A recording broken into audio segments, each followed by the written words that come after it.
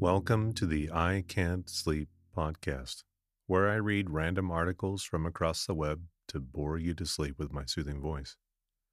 I'm your host, Benjamin Boster.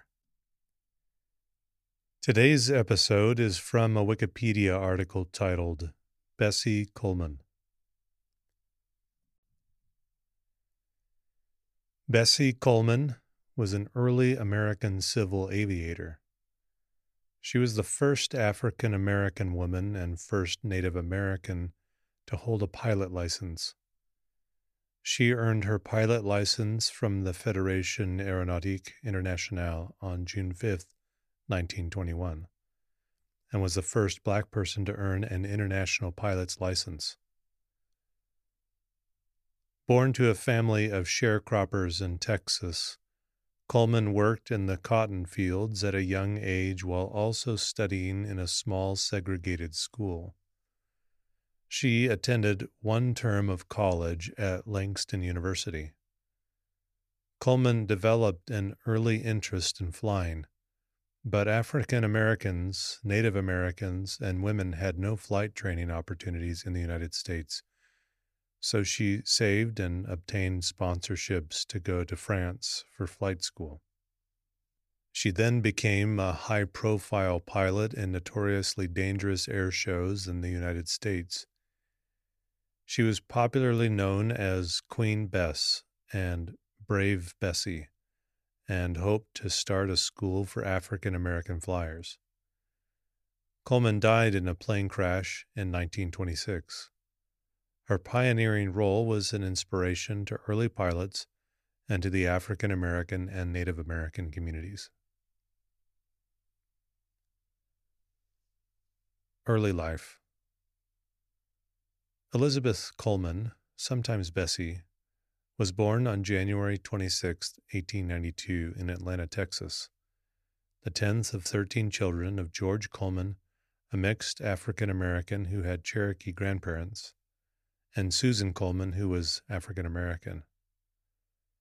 9 of the children survived childhood, which was typical for the time.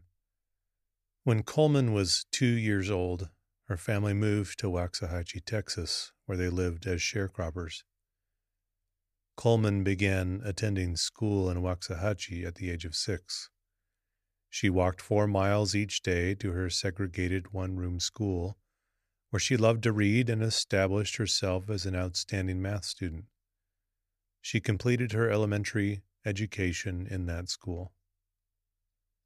Every year, Coleman's routine of school, chores, and church was interrupted by the cotton harvest. In 1901, George Coleman left his family. He returned to Oklahoma, or Indian Territory as it was then called, to find better opportunities, but his wife and children did not follow. At the age of 12, Bessie was accepted into the Missionary Baptist Church School on scholarship. When she turned 18, she took her savings and enrolled in the Oklahoma Colored Agricultural and Normal University in Langston, Oklahoma, now called Langston University. She completed one term before her money ran out and she returned home. Career. Chicago. At the age of 23, Coleman moved to Chicago, Illinois, where she lived with her brothers. In Chicago, she worked as a manicurist at the White Sox barbershop. There she heard stories of flying during wartime from pilots returning home from World War I. She took a second job as a restaurant manager of a chili parlor and saved money in hopes of becoming a pilot. American flight schools of the time admitted neither women nor Black people, so Robert S. Abbott, founder and publisher of the Chicago Defender, encouraged her to study abroad. Abbott publicized Coleman's quest in his newspaper, and she received financial sponsorship from banker Jesse Binga and the Defender. France. Bessie Coleman took a French language class at the Berlitz Language Schools in Chicago and then traveled to Paris on November 20th, 1920, so she could earn her pilot license. She learned to fly in a Newport 564 biplane with a steering system that consisted of a vertical stick, the thickness of a baseball bat in front of the pilot, and a rudder bar under the pilot's feet. On June 15th, 1921, Coleman became the first Black woman and first Native American to earn an aviation pilot's license, and the first Black person and first Native American to earn an international aviation license from the Fédération Aéronautique Internationale. Determined to polish her skills, Coleman spent the next 2 months taking lessons from a French ace pilot near Paris, and in September 1921, she sailed for America. She became a media sensation when she returned to the U.S.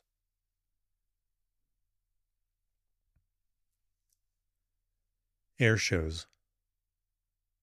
With the age of commercial flight still a decade or more in the future, Coleman quickly realized that in order to make a living as a civilian aviator, she would have to become a barnstorming stunt flyer, performing dangerous tricks in the then still early technology of airplanes for paying audiences.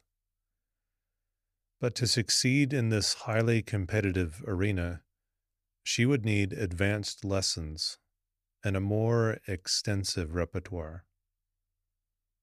Returning to Chicago, Coleman could not find anyone willing to teach her. So in February 1922, she sailed again for Europe. She spent the next 2 months in France completing an advanced course in aviation. She then left for the Netherlands to meet with Anthony Fokker, one of the world's most distinguished aircraft designers. She also traveled to Germany, where she visited the Fokker Corporation and received additional training from one of the company's chief pilots. She then returned to the United States to launch her career in exhibition flying. Queen Bess, as she was known, was a highly popular draw for the next 5 years. Invited to important events and often interviewed by newspapers, she was admired by both blacks and whites. She primarily flew Curtiss JN-4 Jenny biplanes and other aircraft that had been Army surplus aircraft left over from the war. She made her first appearance in an American air show on September 3, 1922, at an event honoring veterans of the all-black 369th Infantry Regiment of World War I. Held at Curtiss Field on Long Island near New York City and sponsored by her friend Abbott and the Chicago Defender newspaper, the show billed Coleman as the world's greatest woman flyer and featured aerial displays by 8 other American ace pilots and a jump by black parachutist Hubert Julian. 6 weeks later, she returned to Chicago, performing in an air show, this time to honor World War I's 370th Infantry Regiment. Coleman delivered a stunning demonstration of daredevil maneuvers, including figure eights, loops, and near-ground dips to a large and enthusiastic crowd at the Checkerboard Airdrome, now the grounds of Hines Veterans Administration Medical Center, Hines, Illinois, Loyola Hospital, Maywood, and nearby Cook County Forest Preserve. The thrill of stunt flying and the admiration of cheering crowds were only part of Coleman's dream. Coleman never lost sight of her childhood vow to one day amount to something. As a professional aviator, Coleman often would be criticized by the press for her opportunistic nature and the flamboyant style she brought to her exhibition flying. She also quickly gained a reputation as a skilled and daring pilot who would stop at nothing to complete a difficult stunt. In Los Angeles, she broke a leg and 3 ribs when her plane stalled and crashed on February 22nd, 1923. Committed to promoting aviation and combating racism, Coleman spoke to audiences across the country about the pursuit of aviation and goals for African Americans. She absolutely refused to participate in aviation events that prohibited the attendance of African Americans. In the 1920s, she met with Reverend Hezekiah Hill and his wife Viola on a speaking tour in Orlando, Florida. The community activists invited her to stay with them at the parsonage of Mount Zion Missionary Baptist Church on Washington Street in the neighborhood of Paramore. A local street was named Bessie Coleman Street in her honor in 2013. The couple who treated her as a daughter persuaded her to stay, and Coleman opened a beauty shop in Orlando to earn extra money to buy her own plane.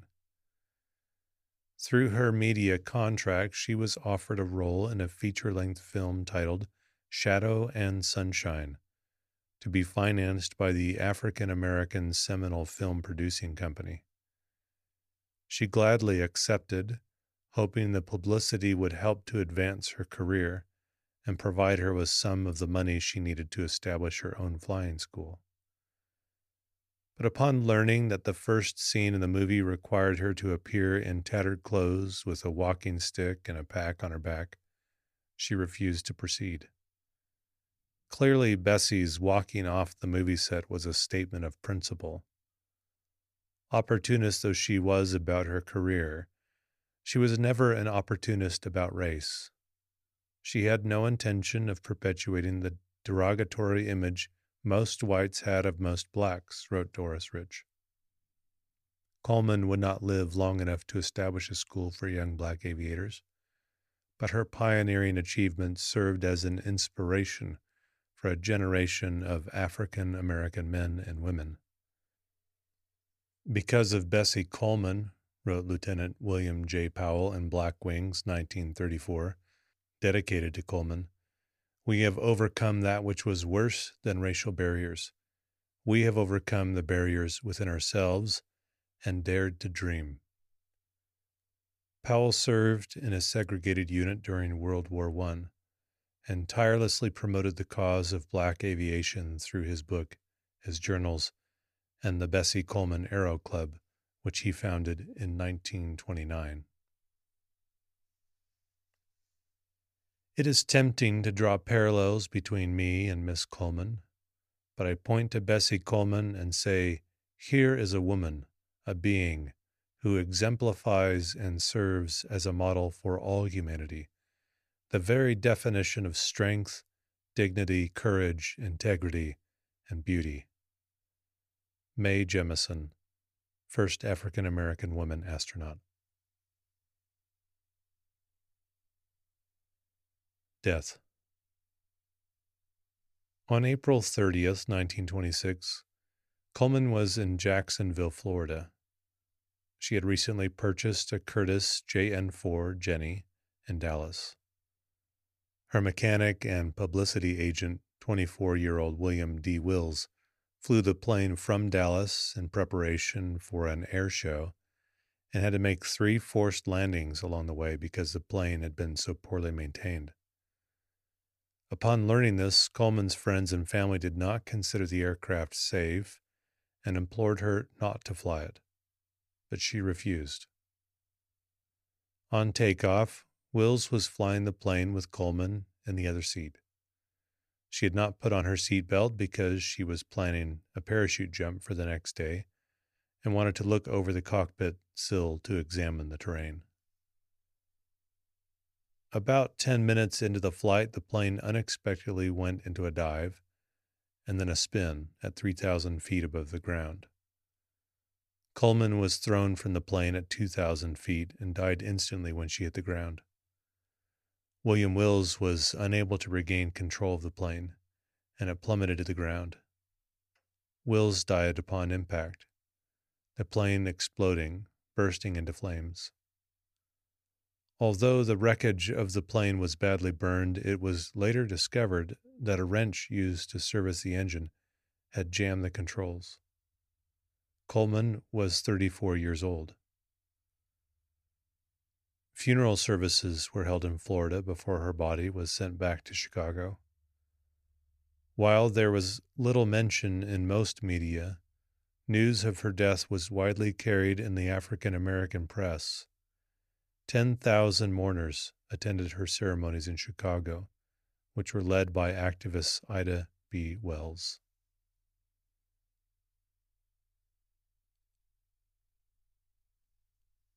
Honors. Atlanta, Texas has a regional history museum which proudly displays a downscale reproduction version of Bessie Coleman's yellow biplane, Queen Bess. The museum display also includes a uniform and other memorabilia regarding the life and times of Bessie Coleman. Outside the Regional History Museum is a Texas historical marker located at 101 Northeast Street in historic downtown Atlanta, Texas.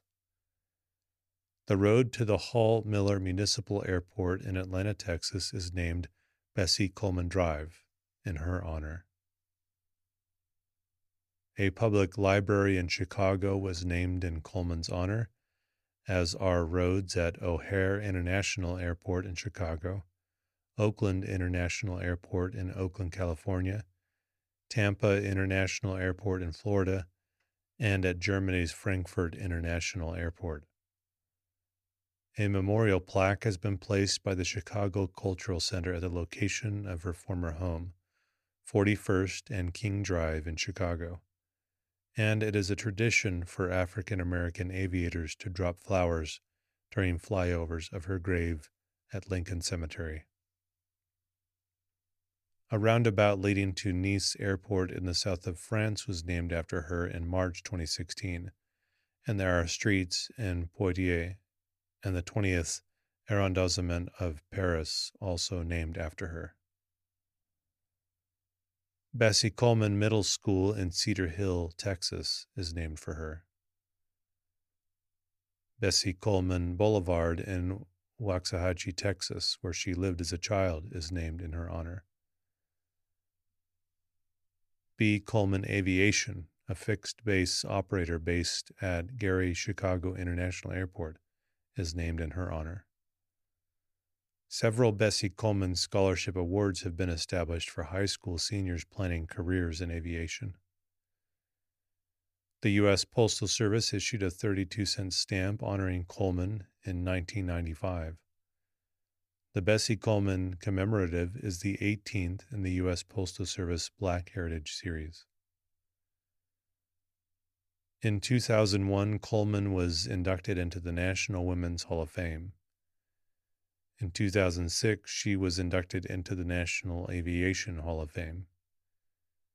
In 2012, a bronze plaque with Coleman's likeness was installed in the front doors of Paxson School for Advanced Studies, located on the site of the Jacksonville Airfield, where Coleman's fatal flight took off. Coleman was honored with a toy character in Season 5, Episode 11A of the children's animated television program Doc McStuffins. She was placed number 14 on Flying's 2013 list of the 51 Heroes of Aviation.